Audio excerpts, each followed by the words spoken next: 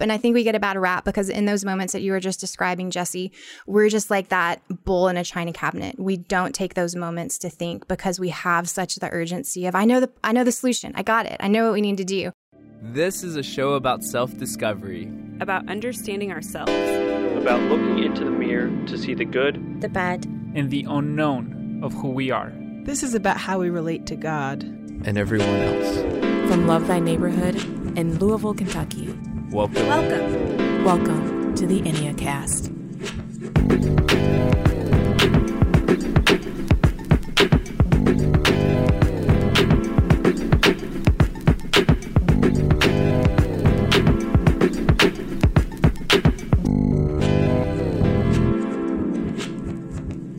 Hey, welcome to the Enneacast. I am Jesse Eubanks. And I'm Sam Stevenson. Every episode, we walk you through the Enneagram, and today we begin our journey through the gut triad. These are our 8s, our 9s, and our 1s. I'm so sorry, 1s, that you guys have had to wait until the very end. Yeah. But today we kick it off with the 8. The 8 is commonly known as the powerful person. What are some other nicknames, Sam? Yeah, the challenger, the leader, the protector, the advocate, the provider, the entrepreneur, and the maverick. The maverick? Yeah, and the rock. And the rock, like Dwayne, the Rock Johnson. Of course, that is my notes. He is probably an 8. Probably. Yeah. I just want to blow some stuff up, man. Like a 9 would never have gotten the nickname The Rock, you know? Yeah, probably not. Yeah. No. He had to have been like a 3 or an 8, I would say. 9s would be like rock candy. Oh, thank you. Yeah.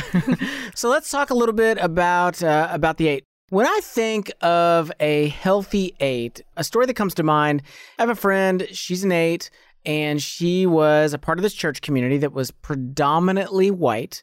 And she began to look around the congregation, and she noticed that many minorities, they just didn't really feel very welcome. And that the congregation was inadvertently, really hurting a lot of the minority folks that were attending. And so she began to bring these issues up to the leadership of the church. And basically the church just really kind of felt like, we don't really feel super well equipped to deal with this. And I don't really know that there's enough minorities in the congregation that we really need to make these changes. And she just would not let it go so easily. She really felt compelled to continue to speak into it, to continue to bring it up.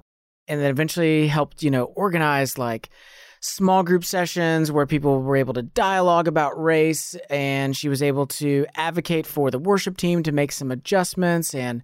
But basically, this woman used all of her strength to help her church get more in line with the biblical vision for diversity.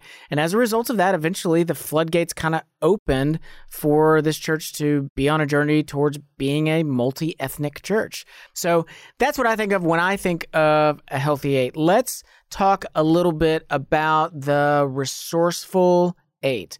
So these folks are strong. They are intense. They have a real sense of their own strength, and as a result, they have a desire to stick up for the little guy, to take care of those that they see as vulnerable, as those that have less than they do, of those that are being overlooked. Let me just say this, like of all the personality types on the Enneagram, like we all run on 110, 8s, y'all run on 220. At minimum. Yeah. Like you guys just have so much energy. I remember one time I went on vacation with a friend of mine who's got a ton of this 8 energy. And we get to this point in the day where we're all tired from our adventures all morning long. And his wife goes, I'm going to go relax. And so she goes onto the porch. She grabs a book. She reads a book. My wife says, I think I'm going to take a nap. She goes and she dozes off. I go and I lay down, somewhere else in the house. I look over and there's my buddy, with all this 8 energy. And he's like, I'm going to relax too. But instead he grabs a machete. He walks over to this tree. He cuts limbs off the tree, and then he takes the machete and he carves the limbs all into fishing poles so that we can then go fishing that afternoon with these custom fishing poles that he sat there and carved. Gosh, yeah, that doesn't sound relaxing at all. That sounds more like a punishment. Like, that's so funny that for an 8 that's like, I need to do this. Yeah, he's like, yeah, that sounds fun. But they just have so much energy. They just keep going and going. They just have that ability. These folks they're great leaders. They are confident. Even a healthy 8 just hates lack of clarity. Eights want you to be very clear on where you stand, and they want to do their best to be very clear in response. They don't like people beating around the bush. They don't want you to candy coat things. They don't even really need a lot of details. They just really need like a bullet list and like, yep, got it, cool, on to the next thing. And I think they're just going like 20,000 miles an hour. So you don't really need to belabor a point with an 8. Correct. Like just get to the point. Tell me how it is. Tell me the bottom line. Let's keep rolling. The other thing too that's worth saying is that 8s are laser-focused personalities. So they take all their intensity and they drive it into one thing at a time, and they give their whole heart and their whole attention to it. Okay, so that's the healthy 8. So let's talk a little bit about what happens when the 8 becomes non-resourceful. Yeah, so a non-resourceful 8 has all of that energy, but it's at the expense of other people. So they become aggressive and domineering. They become insensitive and calloused because they're great leaders and they are naturally drawn to leadership, and they sometimes even create a platform where there wasn't one before. They set themselves up around people who will always say yes to them and who they won't be questioned with their opinions. And so they enjoy being against other people. They enjoy arguing. They enjoy conflict and ruffling feathers for fun. Yes.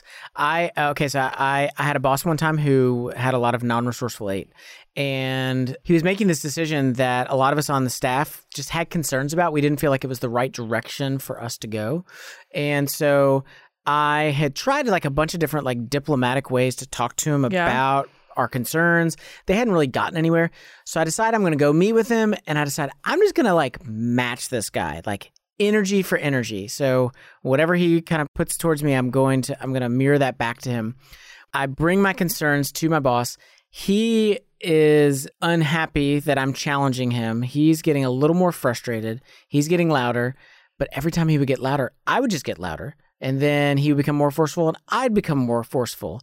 So we have this conversation. It goes on, it probably was like 10 minutes, but it felt like an eternity. He ultimately changes his mind. But I had gotten so forceful in the course of the conversation, I felt like I'd been insubordinate. So I'm going to walk over to him, and as I approach him, he stands up and he stretches and he goes, "Oh, yeah, that was fun." Oh my gosh. Yeah. Yeah. He enjoyed the experience of the two of us screaming and arguing at each other. But you're getting at a good point, which is that 8s really respect the energy matching thing. And so in an unresourceful state, they can look down upon people who don't seem to have as enough energy as they do, or the right amount, so they kind of see people on a ladder, and it's really hard for them to see people as a peer if they sense weakness. So they sense weakness really acutely in other people, and they kind of put those people below them really quickly. Fully agree. Yeah. An 8 smells fear like a shark smells blood. It's just part of the way that 8s are made.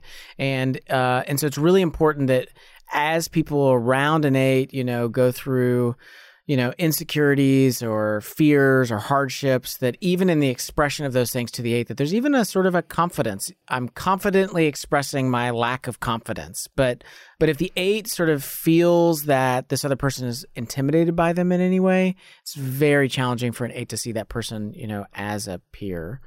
Well, I guess it's also worth saying too, is that a lot of times the most common thing that is said when people are in a close relationship with a non-resourceful 8 is what? Hey, I don't really feel heard by you. Yeah. Yeah. So they have so much energy and they become like that laser focus, like you're saying, and it's just all kind of coming at somebody like a fire hose. And it's really hard to feel like that they become so reactive and not really receptive to the people around them. And they're also counting their relationships and counting the odds against them, and they become vengeful and they want to get even. It's all about counting up the cost with other people. And I'm just trying to get even. I'm trying to get ahead. I'm trying to keep going. And that has really significant consequences with their close relationships and family members and kids and parents and all of that stuff. Yeah, absolutely. Well, every personality type has a wake-up call. There's a moment at which God is inviting us to turn around. And if we find ourselves in this place, we can be certain that we are beginning to make decisions that are not from a healthy place, that are not from a good place, that are not from a place where we're being driven by the Holy Spirit, but we're being driven by our own deep issues in life. And for the 8, the wake-up call is when 8s feel that they must push and struggle to make things happen. So if you're an 8 and you find that I have to push and struggle in order to make things happen, turn around. You are heading down the wrong path and you are beginning to make decisions from a place that is really unhealthy and dangerous. So in the gut triad, the struggle of folks in the gut triad is the issue of exaggerated guilt. And for folks in the gut triad, when this exaggerated guilt comes in, of course, it gives birth to a deadly sin. And for 8s, this exaggerated guilt gives birth to the deadly sin of shamelessness. And Sam, I always like how you frame this. Tell me something about that. Yeah, it's the same kind of rooted word of boundlessness, so a lack of boundaries. There's just an ambiguity of where my energy ends and yours begins. They just have such big personalities that they overtake and have really just a lack of shame and a lack of boundaries. Yeah, there's a forcefulness by which to be in the presence of somebody who's got the shamelessness going on, that it's perfectly fine that they're overtaking the people around them, that there's no need for other people's opinions or other people's point of views, and that to be in their presence means you need to fully adopt their way of seeing and doing things. There's not really room for other methods and means and ways of being.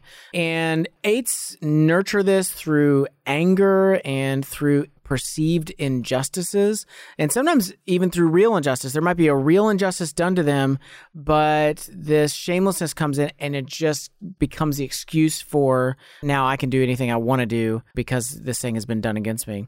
There's a real pleasure in triumphing over their enemies. They nurture it through resentment and revenge.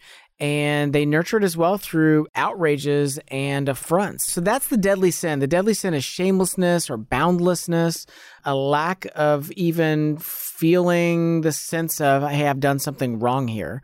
So, Sam, tell me a little bit about how the 8 defends themselves psychologically. Yeah, it's through a process called denial. So they deny that they did anything wrong in the first place, like you're saying. So that boundlessness kicks in and now everything is everyone else's fault, but there's a lack of ownership that they're willing to take. And so they begin to deny that they have any personal weaknesses or that they've messed up. And so denial leaves them without a clear picture of how they're really doing in life. So they have all that energy and it just gets externalized. And so it's really hard for an 8 to be more reflective and contemplative and really to take in, where were my faults in that? How can I own up to some of those things? What weaknesses do I have? They have an aversion to weakness because as kids, they were around environments where it wasn't okay to be weak. They either had to take care of the kids because the parents had incapabilities in some way, or they grew up too quickly, kind of regardless of whatever the life story is. There's, they maybe were in a dangerous environment or just in an emotionally erratic household. So 8s just really sense weaknesses in other people, and so they try to overcompensate for that. And as a result, they deny their own weaknesses and deny their own faults. And really where the real harm comes, of course, is where this denial makes its way into where they really are in their relationships. I know married couples where one spouse is an 8, and you go to that spouse and you go, hey, how are you guys doing lately? And they're like, hey, things are pretty good. Marriage is great. My spouse is great. And then you go to the other person and they're like, I don't feel heard by this other person. I don't like this other person. We're fighting all the time. They're talking to, their close friends about how miserable they are in the marriage. But the person who's the 8 in the relationship is like, I don't know what their problem is. Things are great. And so that denial just seeps in and it really just breaks those relationships apart. Yeah, we say that 8s are like a bear. Either they're a teddy bear or a grizzly bear. And I feel like 8s have an energy like a bull in the china shop. We always kind of associate 8s with that negative, kind of reckless, wrecking ball type. But that is how it feels to be close to an 8 that has a lot of that non-resourceful stuff. They just take up so much space. Yeah, Miley Cyrus, Wrecking Ball. That's their anthem. Yeah, that's yeah. The anthem of the non-resourceful 8. Yeah. So every personality type has an idol, and the idol of the powerful person is control and power. But idols require sacrifices, and for the 8, they are tempted to sacrifice closeness with people, because when we're close to people, guess what they're going to figure out? They're going to figure out our weaknesses. And so for an 8, they have to sacrifice being close to people because that's the only way their weaknesses can never be discovered. The idol of control and power requires sacrificing fragile feelings or sharing fears, because fragile feelings, those things are weak. I need to stomp those things out. And fears, I know some 8s, if you even say you seem afraid, they will turn on you. They will become aggressive with you. It's almost like a challenge. It's like, I'll show you. I'm never afraid. I'm never afraid of anything. Yeah. And then finally, the idol of control and power requires sacrificing giving or experiencing tenderness or forgiveness. Because I don't need forgiveness. Why do I need forgiveness? I didn't do anything wrong. They're the ones who did something wrong. And tenderness sounds weak. And I am not a weak person. I am a strong person. So, Sam, tell me a little bit about how God transforms us. You know, God knows the guilt that the 8 is experiencing. He responds to that guilt with his forgiveness. Scripture tells us that as far as the east is from the west, that he's removed our transgressions from us. So he responds with his forgiveness. He takes our sins to the cross, casts them away from us. And because of that, what is it that he is inviting the 8 into? What virtuous transformation? Yeah, he offers them mercy. You know, like you're saying, that grace and mercy that he's offered us, they can now be merciful because of that. And mercy is not only just kindness and caring about the goodwill of others, but it's also having the desire to help. And so it's through a transformed posture of humility that spurs them onward to show mercy, to bestow mercy. Yeah, and coming to a place where they come to terms with the fact that they themselves have been wounded. They themselves have been hurt. And by getting in touch with those tender parts of who they are, it then allows them to have mercy on other people when other people are expressing those tender parts as well. Yeah, they go from a sense of being afraid of being controlled or betrayed or having revenge. They relinquish that fear and they're able to experience mercy and, like you're saying, just be able to live into, hey, I have weaknesses and it's okay. Like, it's okay to suffer and it's okay, but I can't keep making it worse. I can't keep causing pain and suffering for my loved ones. Like, I need to be honest with myself and honest with them and put my guns down. Yeah. Well, when we come back, we will be talking with a woman that really embodies what it is to be an 8, to be an advocate, to care for those that are in need. We will be talking with Dr. Karen Hutchison. Please stay with us. Hey, Sam, do you remember how we first met? Yeah, you came to my college campus on Halloween night. That was the weirdest experience. I remember watching a bunch of people like arms raised in worship, but they were like dressed as like Batman. Yeah, Superman. I was dressed as Lois Lane, so I had a Superman with me. Unto the Lord. Well, okay, so I came to the school because I was recruiting people for Love Thy Neighborhood, and you showed up. Yeah, and it worked. So I came the summer after I graduated, served for that summer, loved it so much, decided to stay on for the year. And that year completely changed the trajectory of my life. Yeah, so if you're listening to this and you're between the ages of 18 and 30 and you're just trying to figure out, you know, what do I want to do with the next summer or the next year of my life? Come, be a part of Love Thy Neighborhood. We have 18 different internship tracks that you can choose from. Yeah, this is a great opportunity to grow in your relational skills, your professional skills, but also just an opportunity for you to grow deeper in your relationship with the Lord and his people. So if you want to apply to be a part of this program, head over to lovethyneighborhood.org. While you're there, you can check out all of the different causes that we offer. Choose the ones that you are most passionate about, and then we will pair you up with an organization where you can make a real difference in real people's lives. You can serve with us for either a summer or a year. So go to lovethyneighborhood.org and apply today.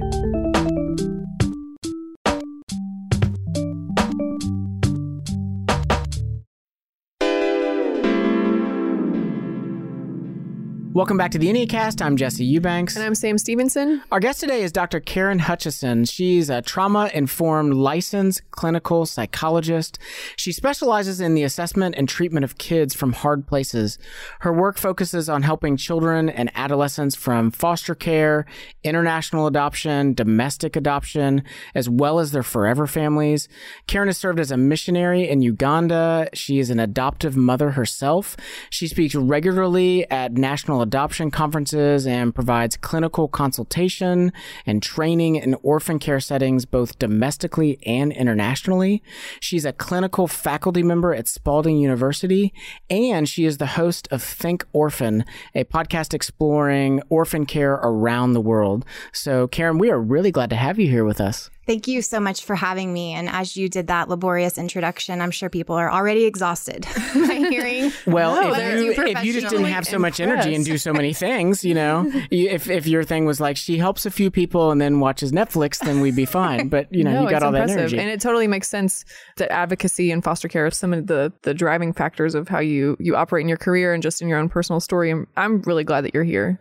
Thank you so much for having me. Yeah. So we just heard the overview of your type and what resonated with you as we were going. I saw that you were nodding on several things. So many things resonated with me. I think one of the most hilarious things that resonated was just hearing Jesse's story about a friend who was unable to relax, or maybe their relaxing looked a little bit different than the other people in the room. If my husband were here, he would absolutely be pointing fingers and saying, that is Karen, Energizer Bunny. My relaxing does not typically look like most people's.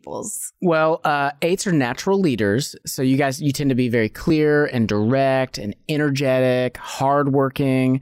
How do you see 8s leaning into these gifts? Yeah, I think there's a tendency to have a large amount of pressure that we place upon ourselves to do. And it just tends to be this, of course I would do that, or of course I would say yes to that, or of course everyone should be able to do that. And so we tend to use a lot of should language. And from a clinical perspective, when we think of even that word should, it often leads us for ourselves feeling a lot of shame and guilt, which you guys talked about already. Mm-hmm. And then when we have those statements of should addressed towards other people, it leaves us feeling really frustrated. And so you can see how that plays out dynamically within relationships. And so as we're thinking about like, what does that look like? And how does this energy transform into healthy versus unhealthy relationships, then it's just super helpful to remember that everyone's different. It's not better. It's not worse. There's not necessarily a value that's placed upon that. Yeah, that's good. You're already getting at like the mercy component that we were just talking about. So back to like what you do for a living, advocacy and protecting the weak are high values of the 8. And really it's the call for Christians to stand up for the oppressed and the widows and orphans. And so what part of God's character do you see? Where do you see that that's present? And then what part of the character of God do these values show to the world?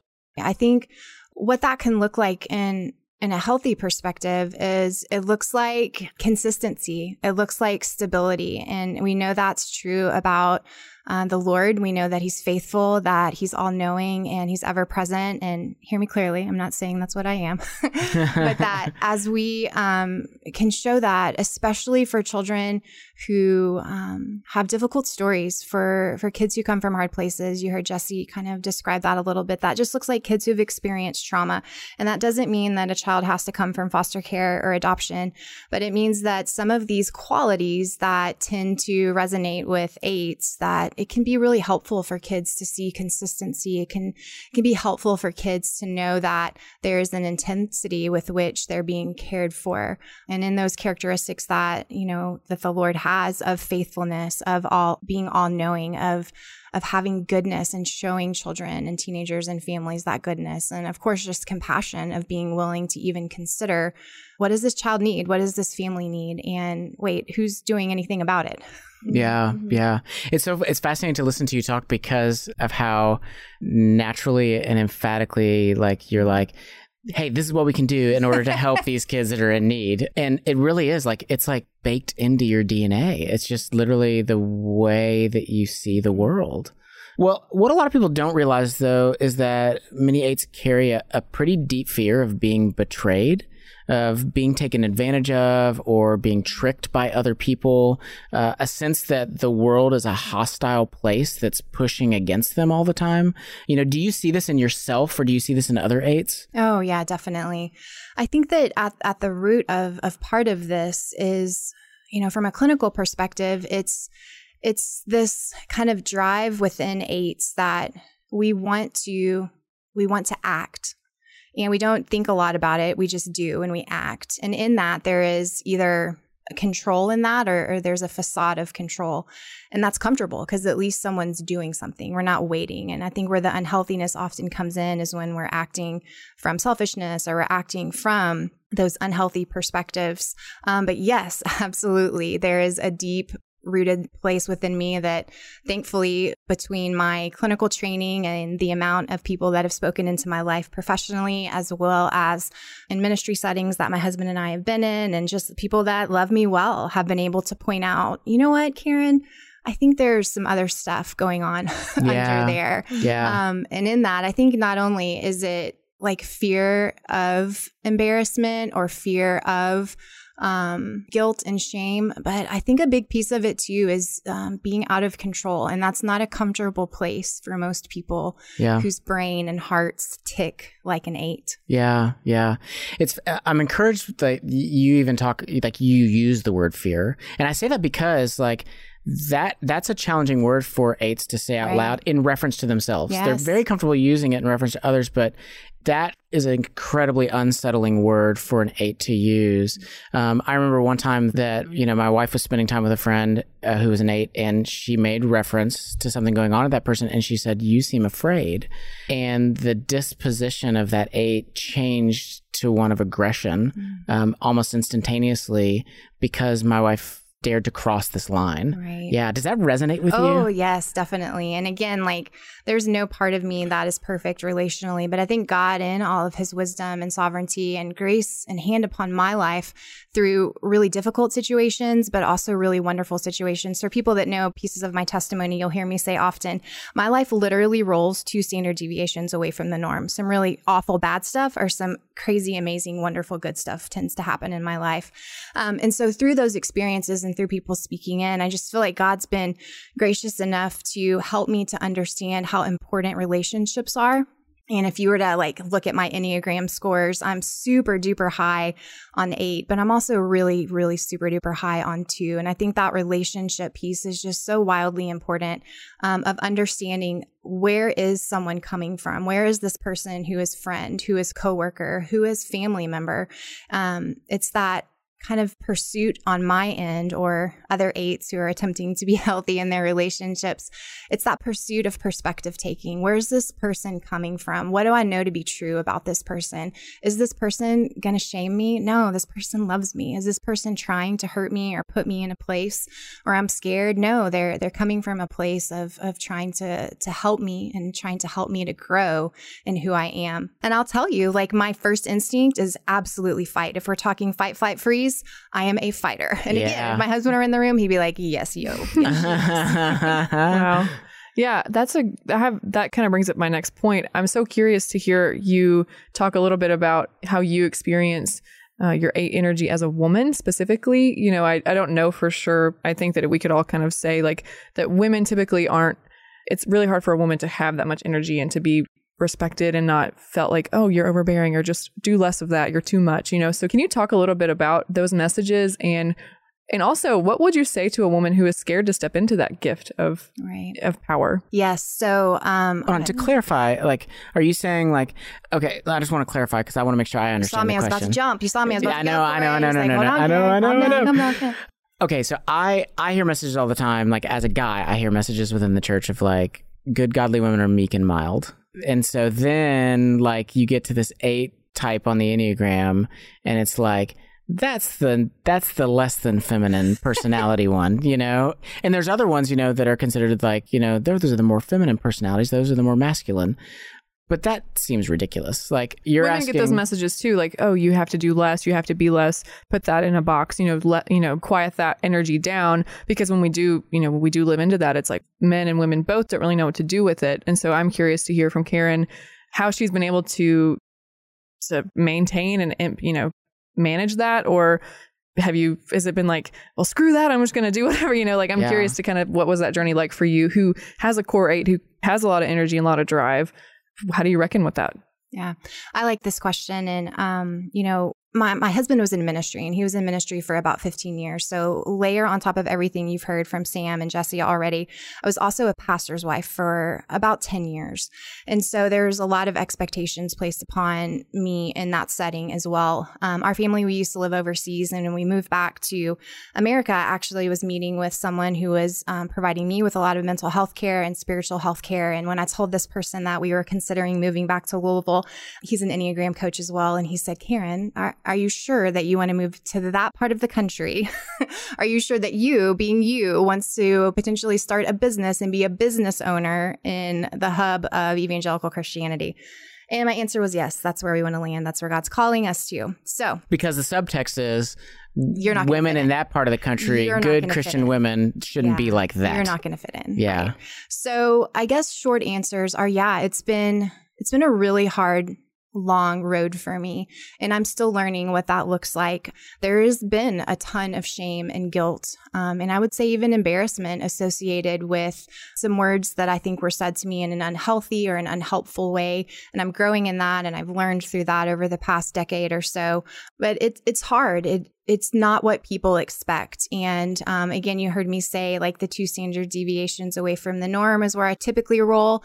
And I would say too that people who know me, they either really love me or they really hate me. And oftentimes I tend to scare men a lot, men who may have held or be holding some really rigid ideas of what a biblical Jesus-loving woman should be. And so I like to step in that with as much grace as possible. And I've learned a lot in the past 3 years that we've been back in America, and I've been practicing here, clinically working with families. I've learned, what does that look like for me to just kind of press back and be who I am, but also not in a roar, I'm a lion, I'm going to rip your head off type of way.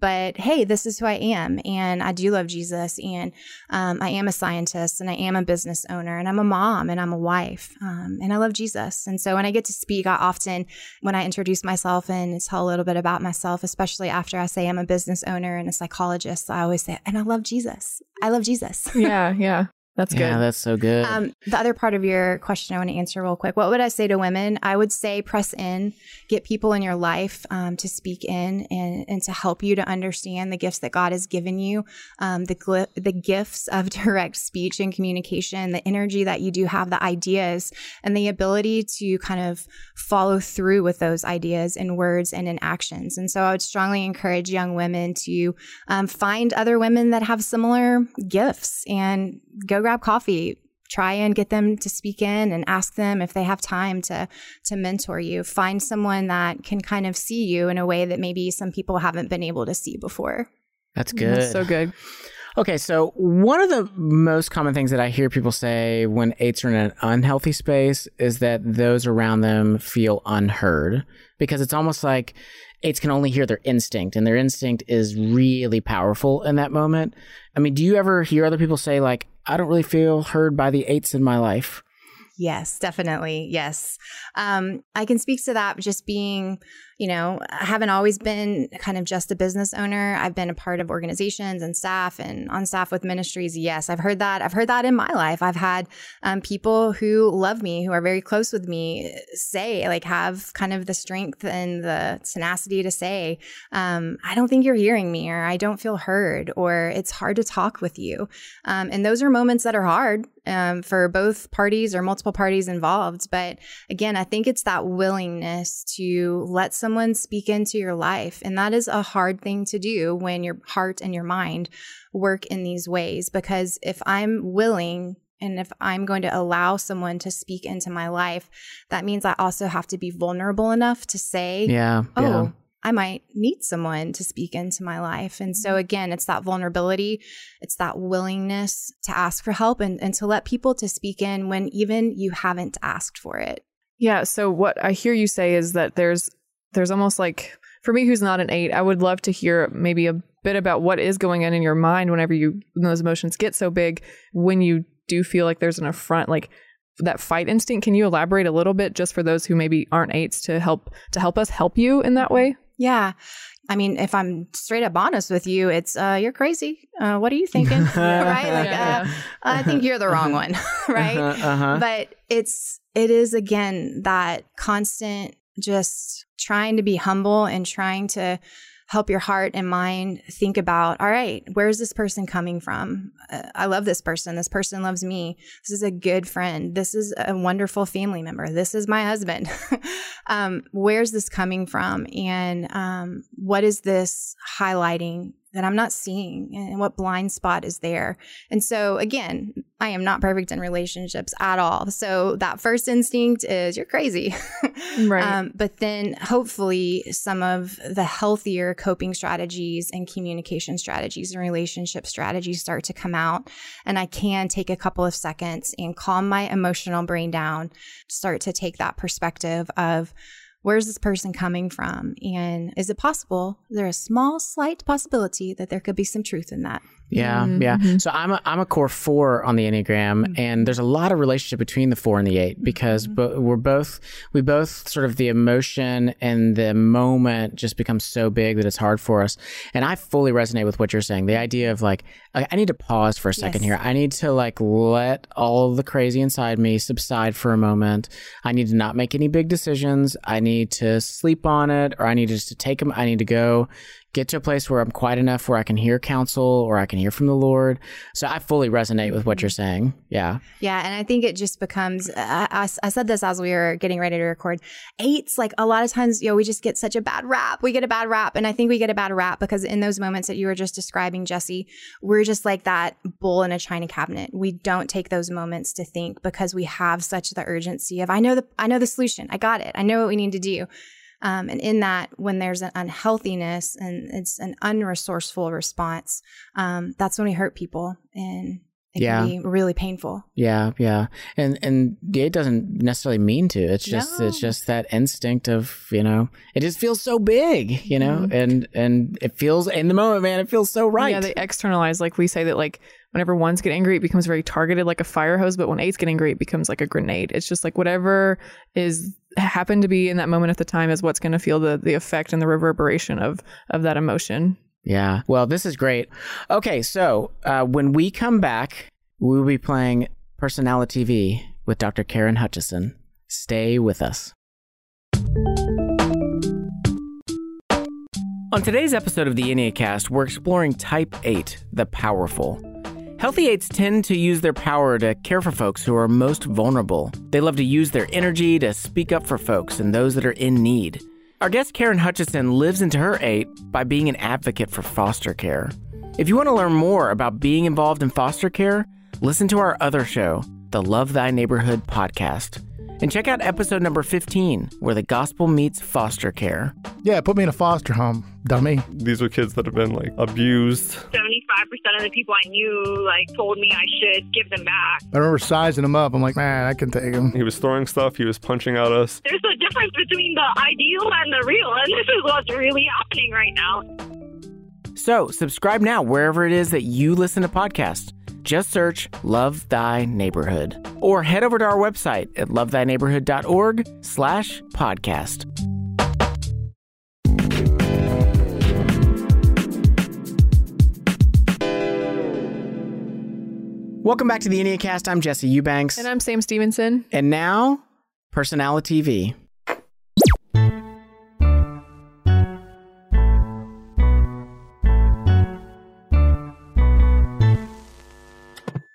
Okay, so today's game is called Personality TV. We have a list of TV shows, and it's your all's job to determine which of the characters on that TV show is a Type 8. Easy enough, right? Okay, yeah, I can do that. Yes. Okay. Got it. And we get a point, right, if we get it correct? There may be some points. Yeah, so here's the thing. I need to know how to win this. That wasn't me. Yeah. I need to know how to win this game. Okay, so what will happen is I'll name the TV show. I'll give you guys a little bit of time to think through and deliberate. And then on the count of 3, guess at the same time the character.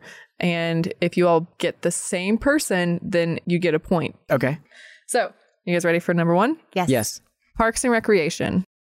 Do you have your character? I got it. I got it in my head. Okay, wow. Jesse? Okay. Okay, I'm going to do mine. Okay, I've got it. 1, 2, 3. Donna. Boom. Boom. Okay, why Donna? Why Donna? She's just in your face. She's got to have her stuff the way she's got to have it. She expects that to be what others are doing as well. She knows who she is and what she wants. She speaks her mind. Yes. And sometimes not in a helpful way, but she is going to say it. It's subtle though. Sometimes her eye, she says everything she needs to with just her facial expressions. But yeah, I would have picked Donna too. And I love too that she becomes completely disinterested if she thinks it's just ridiculous, whatever's going on. She's like, I'm done. I'm moving on to the next thing. Yep. Okay. Number 2, The Office. Okay. My dilemma is this. I think there's kind of almost 2, but I'm going to go with one of them. I'm going to go with one. Cast up. I'm curious. I can't think of one right off the top of my. I think if there is one, I'm thinking of secondary characters. Yes. Oh, what's the lady's name? Who did Michael date? The blonde? Okay. Sorry. Okay. Okay. Do you know her name? Yep. What is it? It's Jan. Jan. Okay. But On the count of 3. But don't tell anybody until it's All right. time. You guys ready? 1, Ready. 2, 3. Jan. What? What? How'd that happen? Okay, interesting. Yeah, I mean, she's clear. She's direct. Yes. She's a leader. She's also abrasive. She becomes increasingly unhealthy and bizarre as the series goes on. So she clearly doesn't have good friends around her. Yeah. Jan, you need some friends. Yeah. Okay, cool. So you all have 2 points so far? Yes. Yeah. Okay, Yes. pretty well. All right. Show number 3, Stranger Things. Okay, I'm just gonna go for it. Okay. 1, 2, 3. Hopper. Oh, Mike. I was going to say the mom.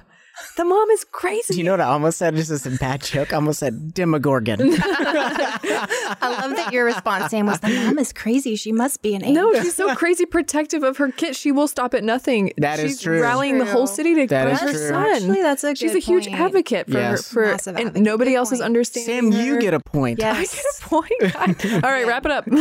Cool. Okay. Yeah, I'm not even going to ask why you guys said the other ones because you were both wrong. It's the mom. I think the Demogorgon's a non-resourceful egg. Sure. Okay, Seinfeld. Oh, I totally, I know this one. All right, you ready? I know it, but I don't know if it's going to be the same. Okay, 1, 2, 3. Peterman? Frank Costanza. Oh, yes. But Peterman's close. No, Peterman would be good too. Yeah, I think that both of those guys. Yeah, so Frank Costanza completely speaks his mind all the time, says straight up what he thinks.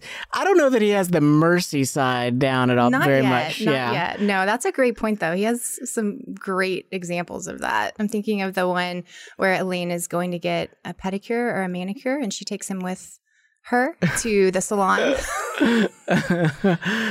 Okay, so yeah. Sam, your assignment as a young millennial is to go watch episodes of Seinfeld to Yes, decide. I think that was season 4. Yeah. Okay, Not that I watched that show a lot. Okay, I'll You go back will and do not. research Don't you? to determine whether You that will point will not. count.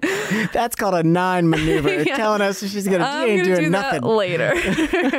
Okay, next one, 30 Rock. Ooh, okay. Hold on. This one's gonna take me a second. Oh wait. No. It's not gonna take me any time. I totally know who I think. Okay, you ready? Yeah. Okay, 1, 2, 3. Jack.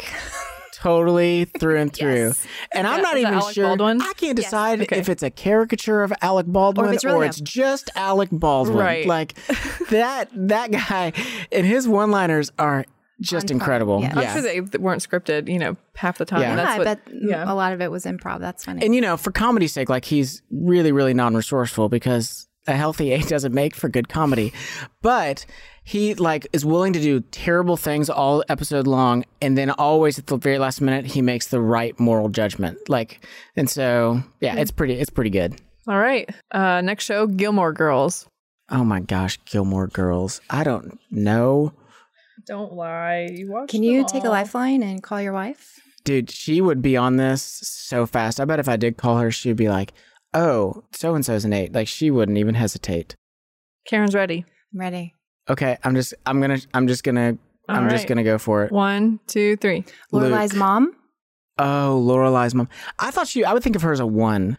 She's very, this is Justice the protocol. Line. This is how things are supposed to be in society. Yeah, Like, that's a good I think of her more. The other one I was thinking of, I don't watch the show. That's what I meant to say. There was some secondary character that anyway, I don't know. I don't know this show well enough. Never mind. That's okay. All right. Let the record show I don't watch Gilmore Girls. We all know the truth. We know the truth, yes. All right. Next show, New Girl. Oh, I know this one. Yeah. You good? Yeah. All right. 1, 2, 3. Coach. Yeah. Totally. Yeah. Awesome. Yes. Yeah, we were talking about it earlier. He just moved away, couldn't deal with. I'm done with you people. I think he got his own sitcom. It didn't take off. Yeah. Sorry to Wayne's family. Oh man. But the episode actually I thought where it really showed up. He goes on a date with Cece. Cece. He goes on a date with Cece. Yeah. And he's like, the whole time he's like trying to act like he has it together and everything is good and he feels super confident and he's like a total train wreck inside. Yes. And he finally lets her into that reality. That vulnerability. And then they start their real date. Yeah. Yes. But up until that, like he was just like, yeah, girl, I got you. Yeah. It was and super the time funny. that he tries to be people's personal trainers and he just yells at them until they cry. It wasn't that made you think that he might be an 8. Oh, yeah, there's that too. Yeah. That part. Sorry, I'm a 4. I connected with the vulnerability segment. Right. I just connected to someone making me do exercise that I didn't want to do as a 9. Okay, so for this rendition of Personality TV, we threw in one movie just for fun. So the movie, The Incredibles. Every day of the week and twice on Sunday, I know my answer. All right. 1, 2, 3. Mr. Incredible. What? Karen said Elastigirl. You said Mr. Incredible. Okay, Mr. Incredible. He's like, doesn't want to like, he's like strong, bold, straightforward, shoot straight. Like, I mean, his name is Mr. Incredible. That's true. But Elastigirl is in it to win it too. And she's definitely compassionate and wanting to take care of the kids. And she's the one that makes stuff happen. Is it the wife? Yes. I think she's a 2 that goes to 8 when she's like, all right, that's tricky. angry. That'd be my submission. You know more about this. I'll let you go with that one. You might no be right, half Jesse. a point. You can't give. So wait, what are what we get? 5 points. So you have a total of 4.5 points. We tried. We tried. It was fun. Yeah, it was a good time. It was a good time. All right. So Karen, we ask every guest that comes on the show 5 final questions. So let's do that now.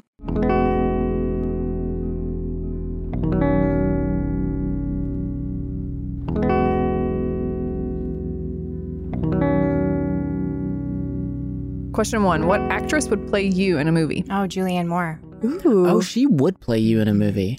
It would be a dream come true, yes. She's one of the first people that I saw from, I guess, like, whether it's like a movie or television. I was like, oh, that person kind of looks like me. Yeah. You guys bear a resemblance, but also she's got like, she's a leader, man. She is a yeah, she's got. she can play she's strong characters. Yeah, That's a good answer.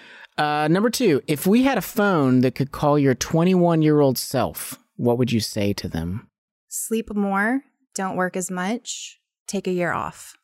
Yeah, that's good. All right, question 3. How can friends and loved ones affirm someone with your personality type?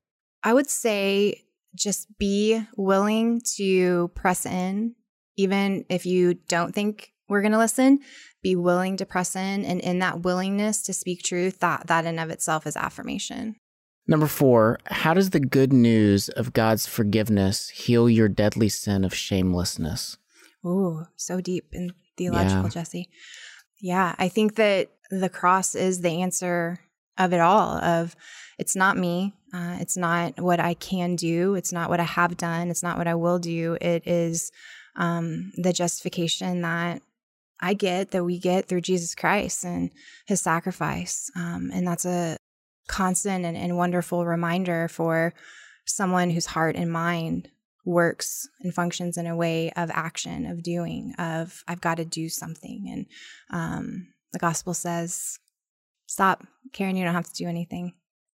All right, last question. What scripture verse do you hold dear as it relates to your personality? Yeah, I would say that even kind of on the heels of that previous question, Ephesians 2, chapter 2, verses 8 through 10. For by grace you have been saved through faith, and this is not of your own doing. It is the gift of God, not a result of works, so that no one may boast. For we are his workmanship, created in Christ Jesus for good works, which God prepared beforehand that we should walk in them. That's good. Well, thank you, Karen, for being with us today. Thank you guys so much for having me. What an honor. It was so much fun. Thank you. Yeah, it is fun. We'll have to play again sometime and try to redeem ourselves. Yes, maybe just with movies. Maybe we could do better with Personella movies.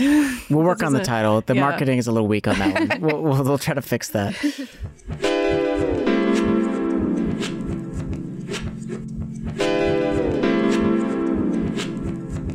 Thank you to our special guest today, Dr. Karen Hutchison. If you'd like to learn more about Karen's work, or if you're in need of counseling services for your family, please visit her website at adoption.doctor. Again, that's adoption.doctor, or just Google the Center for Family Connections. And don't forget to head over to subscribe to the Think Orphan podcast. Also, thank you to Crosspoint Ministry that trained us in the Enneagram. To learn more about Crosspoint or to attend one of their fantastic retreats, visit crosspointministry.com. Our show is a production of Love Thy Neighborhood. Love Thy Neighborhood provides social action internships supported by Christian community for young adults ages 18 to 30.